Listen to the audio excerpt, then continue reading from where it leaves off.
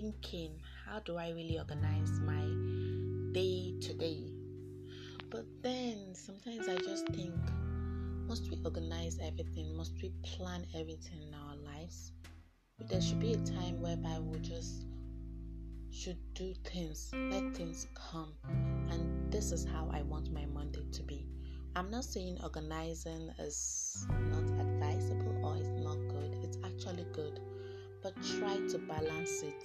Sometimes organize your life. Sometimes take a break and let the day run as it loves. Chase it if you can chase it. If you cannot chase it, just stay there. Sometimes in life we just have to, let things go. Let them flow. And let's just flow along.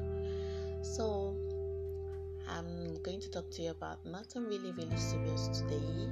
I just want to say plan and do not plan. Just make a balance. You do not have to schedule everything in your life. You do not have to plan everything in your life. And sometimes you have to plan them. Just make sure they are balanced.